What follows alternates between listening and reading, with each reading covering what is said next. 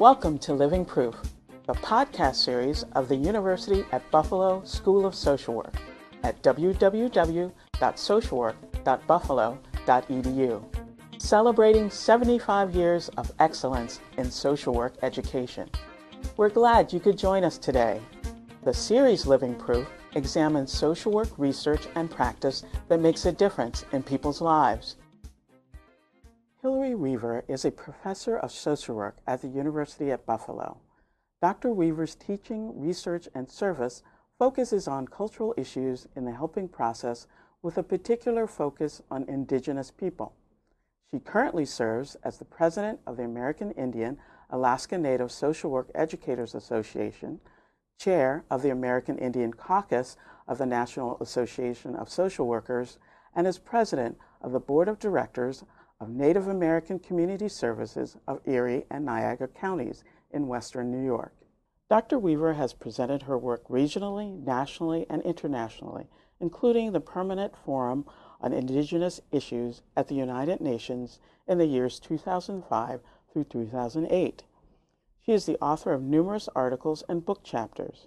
Her latest book, Explorations in Cultural Competence, Journeys to the Four Directions, was published in 2004. In this episode of Living Proof, Dr. Hilary Weaver discusses the transactional model of cultural identity and the critical role supervisors have in promoting, modeling, and developing cultural competence within human services organizations. Now, here's Professor Hilary Weaver speaking at the 4th International Interdisciplinary Conference on Clinical Supervision, convened in Buffalo, New York, 2008. As the introduction suggests, I am very interested in cultural diversity issues. I have pretty much focused my career around this from the very beginnings. In fact, my undergraduate actually social work with a cross-cultural studies focus. I took my career in this direction because I was trying to sort out a lot of things for myself. When I went to college, I was developing a professional identity, always wanted to be a social worker, never changed my major, but as I learned more about this profession, I was also learning more about who I am as a cultural being, as a Lakota person in a non-Lakota world and a non-Lakota profession. So much of my career has been sorting out how these two things fit. What does it mean for me as a Native American in a fairly mainstream profession that is very grounded in an Anglo tradition? Social work has its roots in England. I've continued on this journey. You never quite get there. It's one of these things that you always work on. And I'm happy to share my thoughts with you about this today, particularly since this is a supervision conference, because I believe that supervisors have very much been left out of the discussions on cultural competence. When we talk about cultural competence, we almost always speak in terms of a clinician and a client. And what is that relationship like? We don't usually take it to other levels, but yet I think we really need to move the concept of cultural competence along, that we all have biases. And that's a natural part of being a human being. There are some people that we are more comfortable working with. There are some people that we just click with. If we're supervising somebody, we might have a very strong relationship. On the other hand, there might be some types of people that we are less comfortable with. Maybe we feel like we're walking on eggshells. That is natural. That's part of being human. Well, when we get into the 1960s, we have realized that segregation is very, very harmful to our society, and we're trying to make some changes. As you have integration of human services, we are faced with challenges. How do you deal with different types of populations? And many people felt that the way to go was to be colorblind, to treat everybody equally, because nobody is greater than, nobody is lesser than. And on the surface, it seems reasonable, but it's also a fairly naive approach. Being colorblind also means being culture blind.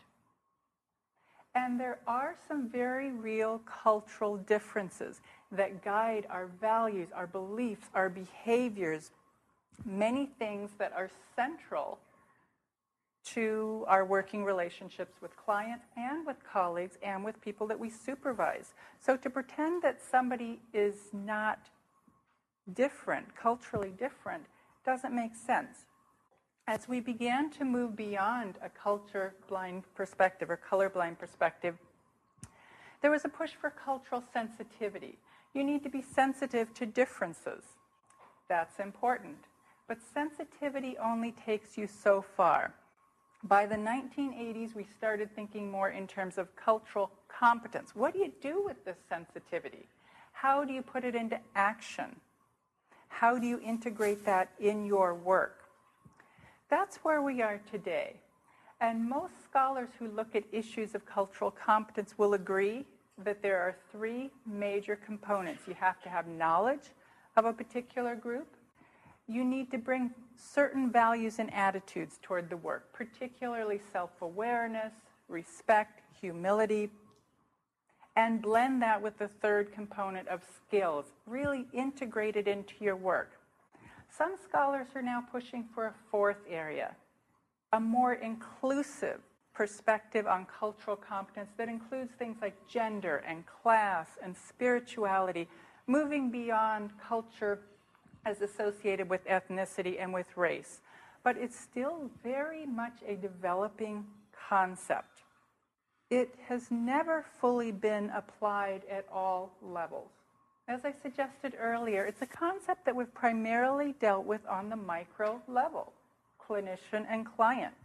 If we only deal with it on this level, we can never be effective. I was doing a training at the VA a few years ago. In particular, they were interested in talking about doing outreach to the Hispanic population. Buffalo has a very large Puerto Rican population, a lot of Puerto Rican veterans that were not coming for services. So I was doing my workshop, I was having some interactive dialogue with the participants, and we had talked about some ways that you might engage this population.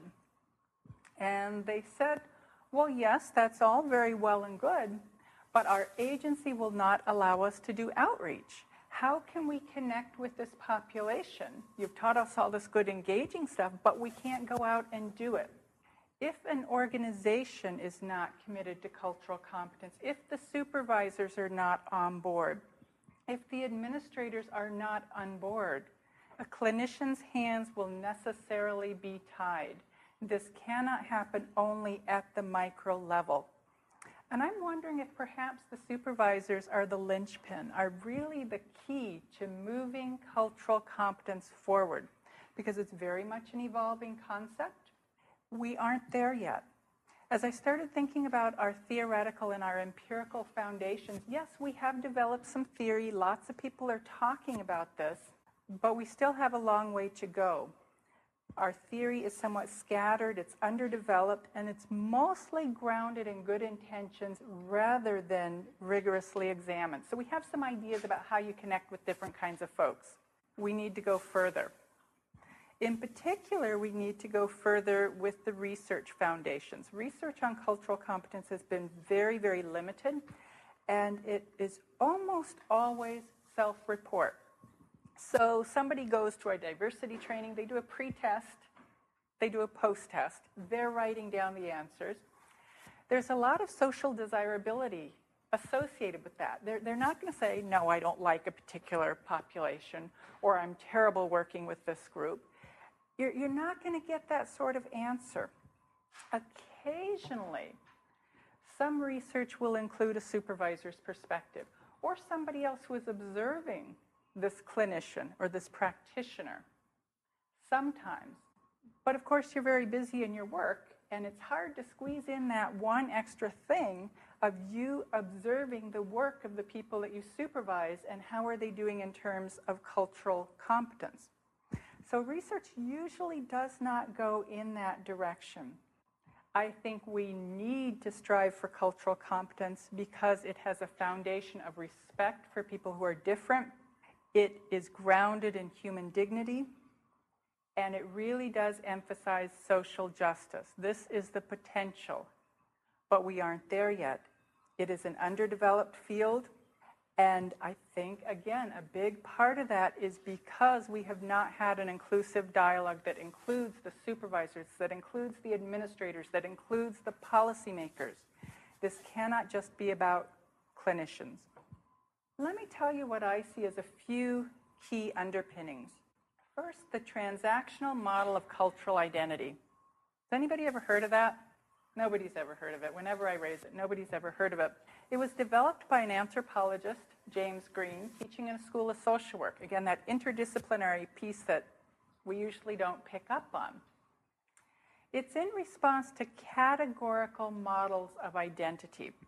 The older categorical models tend to be laundry lists, lists of characteristics that you are likely to find with a particular type of person.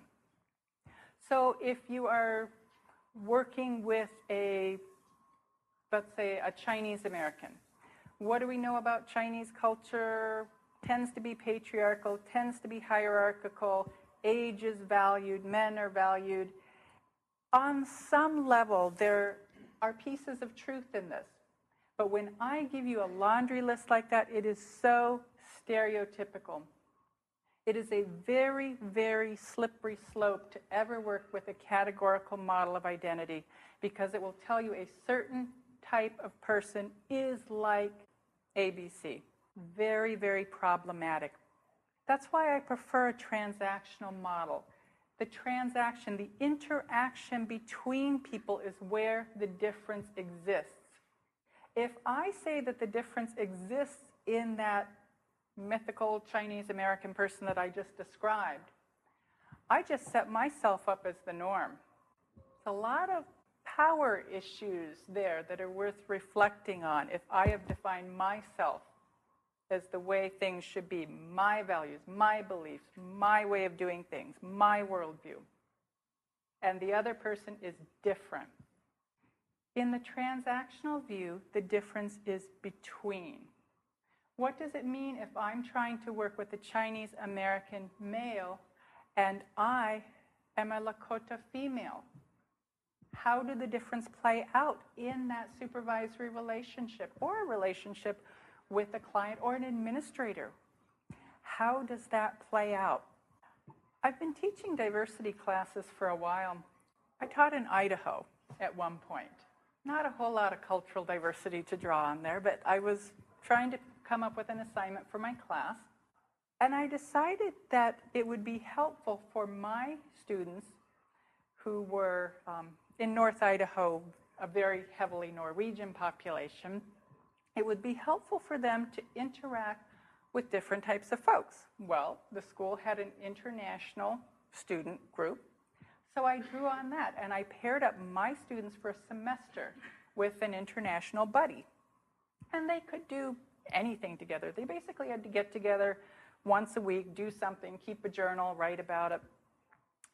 One of the students in my class began by introducing herself as a strong feminist. She was white, she was middle-aged, I believe she was Protestant, but feminism was the core of her identity. It so happened that her person that she was paired with was a young male Muslim recently arrived from Pakistan. Very, very different. A couple weeks into the semester, it became apparent that this young Pakistani male was just about to begin the process of an arranged marriage, which my feminist student had a number of concerns about. So the Pakistani man was corresponding with his mother, who was finding an appropriate bride in Pakistan, who would then be sent to join her prospective husband in North Idaho and begin their life together. All sorts of challenges, all sorts of issues that this raised for my feminist student. She was a wonderful student. It was a wonderful dynamic working relationship that they developed trying to understand each other. The issue was not that the Pakistani Muslim male was different.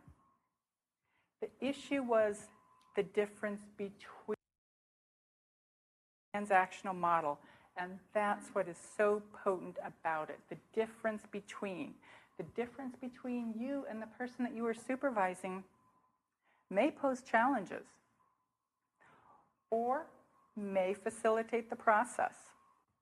Self-reflection is an important part of cultural competence. You always need to think about who you are and what you bring to the relationship. Another piece that I will mention is layers of identity. Whenever I think of layers of identity, I think of a friend that I knew when I was in social work school a long time ago. And I remember one day he talked about his identity. And what fascinated me so much is that he prioritized it. He gave me a list of who he was. He said that if anybody wanted to understand who he was and really connect with him, the first thing that they needed to understand was that he was male. The second thing that they needed to understand was that he was gay. The third thing that they needed to understand was that he was African American. The fourth thing that they needed to understand was that he was a person with a disability. And the fifth thing that they needed to understand is that he was a social worker. I thought, wow, you got this list and you got it in a particular order. Now, I've often wondered years later if that order shifted. It may very well shift in different contexts. But I remember that the most important thing that he said about his identity was gender was the central feature. Now, if somebody ran into him on the street, the first thing that we often see in this American society is we see color. They would see an African American. But yet when he thinks of himself, that wasn't top of his list. People would also see that he had a visible disability. That was fourth on his list. So when we think about what makes up identity, we cannot make assumptions. We need to really ask. We need to go through a process of sorting it out that empowers that other person to express who he or she really is and not work on our own assumptions. The other piece I'd like to emphasize as a key underpinning that I started to talk about is self-awareness. What do you bring to this process? And I know that there are parts of my identity that influence how I interact with others. Being Lakota, being Native American is central to my identity. It does guide how I act. It does guide how I think. It does guide how I speak, especially depending on the context. If I am in a room with many people who are older and wiser than I am, many people who are traditionally grounded, it becomes very difficult for me to speak. In fact, my culture tells me when I am interacting with an older person, my role is to be the listener. My role is not to be the talker. That would certainly present challenges if somehow I was the supervisor for an older, traditional, Native person. There are pieces of me that would shape that interaction. Another very common Native American value is non-interference. Some of you who may remember, going way, way back, there was a classic article published in Social Work, the journal Social Work in 1973, if anybody was reading back then, by Jim Goodtrax, a Native American social worker, on non-interference. That is a very common value for Native Americans and something that is important to me. It means that you pretty much allow people to make their own choices. Since this is an important value for me, I can do really well supervising somebody who is independent, motivated, and capable. I had a wonderful doctoral student who was all that, and I gave her a little bit of guidance, and boom, she was good to go. If I am trying to supervise somebody who is not very independent, I struggle. It's very difficult because of some pieces within me, some very central pieces within me. And I may very well not be giving adequate guidance to somebody who is struggling. It makes that supervisory relationship that much more difficult. So who I am is part of the equation.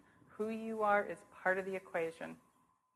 I thought I'd give you a few different examples of different types of people that you might be supervising, and just get a little bit of your reaction to them. Now remember the transactional piece. How you react may very much be a part of who you are. In the first case, Michelle B. has been under your supervision for the past 9 months. During that time, she has asked for time off to attend ceremonies 3 different times. Typically, she asks for time off only 3 to 4 days in advance. Now she has asked for 6 days off to attend ceremonies that start next week. None of these ceremonial dates are recognized on any calendar. Michelle claims that she is not able to give more advance notice of her request for religious time off because the dates for the ceremonies are set by a combination of the lunar calendar and consultations with spiritual leaders. Accommodating these requests has required a lot of schedule juggling, and Michelle's co-workers have expressed frustration that they frequently have to pick up the slack and follow up with their clients. How are you feeling if you were supervising somebody like that? Anybody feeling frustrated? Anybody wondering why this person didn't ask for time off sooner? Anybody feeling angry that this seems to be a repeated pattern? Anybody feeling okay about this? Yep, let's just sign that form, go ahead and take the time off. Well, this example that I have presented, even though it's fictionalized, is not a stretch. And indeed, it's an example that is close to my own cultural context. It's an example of somebody who is non-Christian. I follow Longhouse religion and also my traditional Lakota spirituality. We do not use, the word that wants to come out of my mouth is regular. We do not use the regular calendar, but yet that term is very value-laden. But it does speak to how some spiritualities are privileged over others. Some have dates that are listed on the calendar.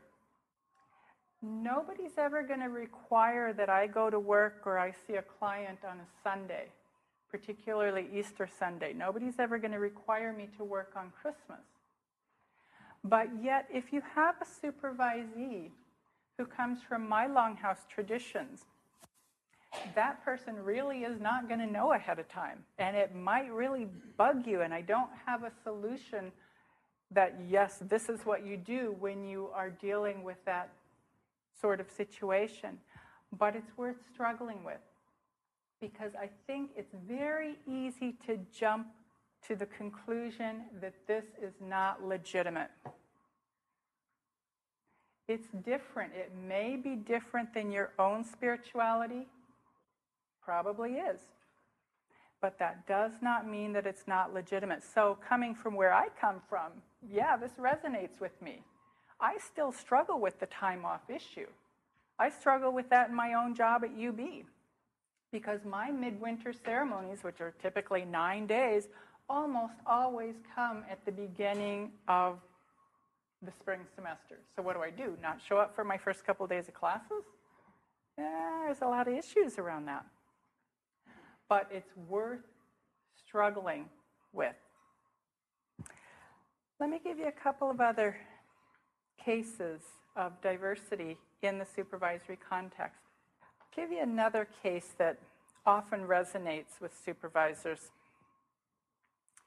Uni M has been working in your department for 3 years. During that time, there have been numerous complaints that clients and coworkers have difficulty understanding what he says due to a heavy accent. Additionally, his case records are not in standard English and are difficult to decipher at times. He has been taking courses to improve his writing skills and reduce his accent for over a year. But you've seen little progress in these areas. Anybody relate to that?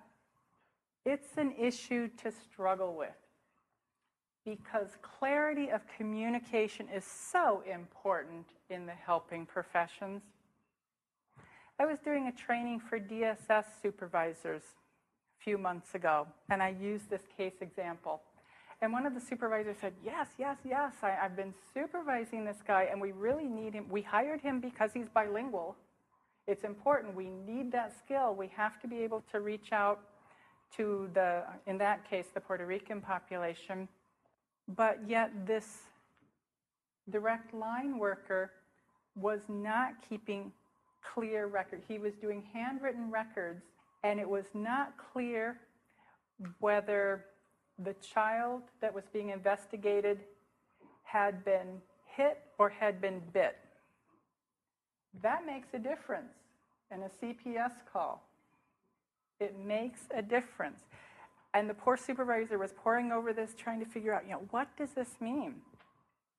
The accent, the person was not communicating clearly in meetings. The colleagues were getting very, very frustrated with this person.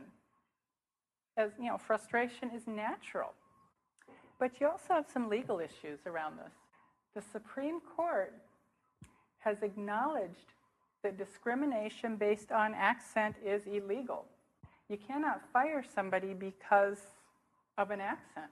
Now, there are issues of job performance and clear communication and things like that, but you also don't want to get into discrimination where you're working from your own values base and it's like, I'm so frustrated I can't understand this person. It's a real struggle, but it's a struggle worth having. Do that self-reflection piece, clear your mind, really think, is there a way that I can help this person to be the best line worker that he can be, the best investigator that he can be, and get around these issues of accent? But you're walking a very, very fine line as a supervisor. When I talk to my social work students, I emphasize the importance of supervision. And I say, when you're dealing with the tough stuff, you have to have somebody to talk with. When you as supervisors are dealing with the tough stuff, you also need someone to talk with. Not just the legal consultant around these issues, although you should be using that person as well, but somebody to really process this stuff. How do you work with these different types of people, whether it's accommodating a disability, whether it's the accent, whether it's the different spirituality, or somebody who dresses differently? How do you manage that in an appropriate way with respect for that person and that person's differences, while still making sure that the job that needs to get done gets done? That's the tightrope that you're walking. And as you walk this tightrope, I do want to say something about the issues of power. Power is an inherent part of the supervisory relationship. Power is an inherent dynamic in American society. And sometimes this stuff really snowballs. So you need to recognize and make sure that you are wielding power in an appropriate and culturally respectful way. Now, of course, there's formal power that you have as a supervisor, and there are informal types of power as well. You often have multiple types of power at play. There are times when gender dynamics and the power associated with that are really a key in a supervisory relationship. Let's say you have a female supervisee and a male supervisor. You've got the pre-existing gender dynamics in American society that may play a role, but it could very easily go the other way as well. I have heard many male supervisors talk about feeling the need to walk on eggshells when correcting, when reprimanding, when working with a female supervisee, because it very well could be misinterpreted as harassment, And so often these male supervisors are not feeling the least bit empowered and may be afraid to give guidance that needs to be given. So the power relationship is complex and emotionally charged. Same thing if you have a person of color who's the supervisee and a white supervisor. In American society, typically, people who are white, who are associated with the dominant society, would typically have more power than minorities. But there's that same complex nature. What if somebody plays the race card? What if they say, you are only treating me this way because I am whatever kind of minority? Very, very tricky issues. You have to have courage to be a good supervisor. Because if you're walking on eggshells, you cannot be effective. Yes, you need to recognize these pre-existing power dynamics. And it might very well be the paranoia that many minorities have been socialized to experience in American society. We have experienced discrimination so many times that perhaps when a supervisor guides me or corrects me, that's the first thing I see. I react out of my, oh, you wouldn't treat me this way if I was in the majority. If you're going to be effective, you have to find a way to hang in there and work through it in a productive way. We're getting into some really, really swampy territory here. Really, really difficult territory. But your job as a supervisor is to help your supervisee be the best worker that that person can be. And part of that may be helping that vulnerable person to feel safe so that they can then be productive. So somebody who's expecting to be discriminated against, to be oppressed, working through the supervisory relationship to such a point that that person can get past that. And yes, a lot of that does exist in society, but it doesn't have to exist between you and a particular person. So maybe that involves you having some tough skin, because that person may be lashing back at you out of the pain and oppression that they have experienced. A lot of messy stuff here. And if that isn't enough, I'm going to ask you to move toward organizational change. Because as supervisors, you are really in a very interesting position. You could be that linchpin that I mentioned earlier, helping the workers to really be culturally competent and do good work with diverse peoples. And in order to allow them, in order to facilitate that process, you may need to be working on the top layers as well. You may need to be looking at your organizational policies. What do they say about outreach to diverse populations? What do they say about taking off religious holidays? And what do you have to prove so that your religious holiday is considered legitimate and not less than somebody else's? You are in a very creative position. A tough position, but with the potential to move toward organizational change. Because if change does not happen at the organizational level, if it does not happen at the policy level, if ultimately we are not able to move this to the societal level, cultural competence will not happen at any level. You can be empowered to be change agents in that respect. You can make a difference in making cultural competence a reality. Yes, we do need to work on the theoretical pieces. We certainly need to work on the research pieces, but it's all part of the same package. I realize that I haven't solved anything for you today. I haven't given you any answers. I have only raised questions. I have only raised difficulties. But that's the nature of this work. It's ambiguous. Just like when you were doing direct practice work, you never know for sure what is going to work. There's a lot of ambiguity, a lot of thorniness whenever we really deal with diversity issues. But we should not be willing to sweep them under the rug. We should recognize them when they exist in the supervisory context and elsewhere.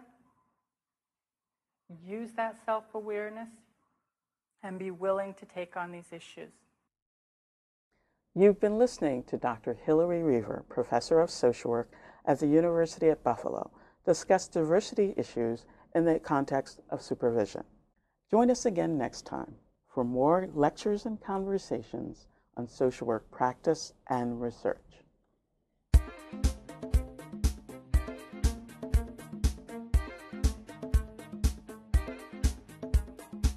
Hi, I'm Nancy Smith, Professor and Dean at the University at Buffalo School of Social Work.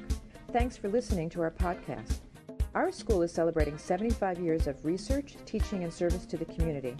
For more information about who we are, our history, our programs, and what we do, we invite you to visit our website at www.socialwork.buffalo.edu.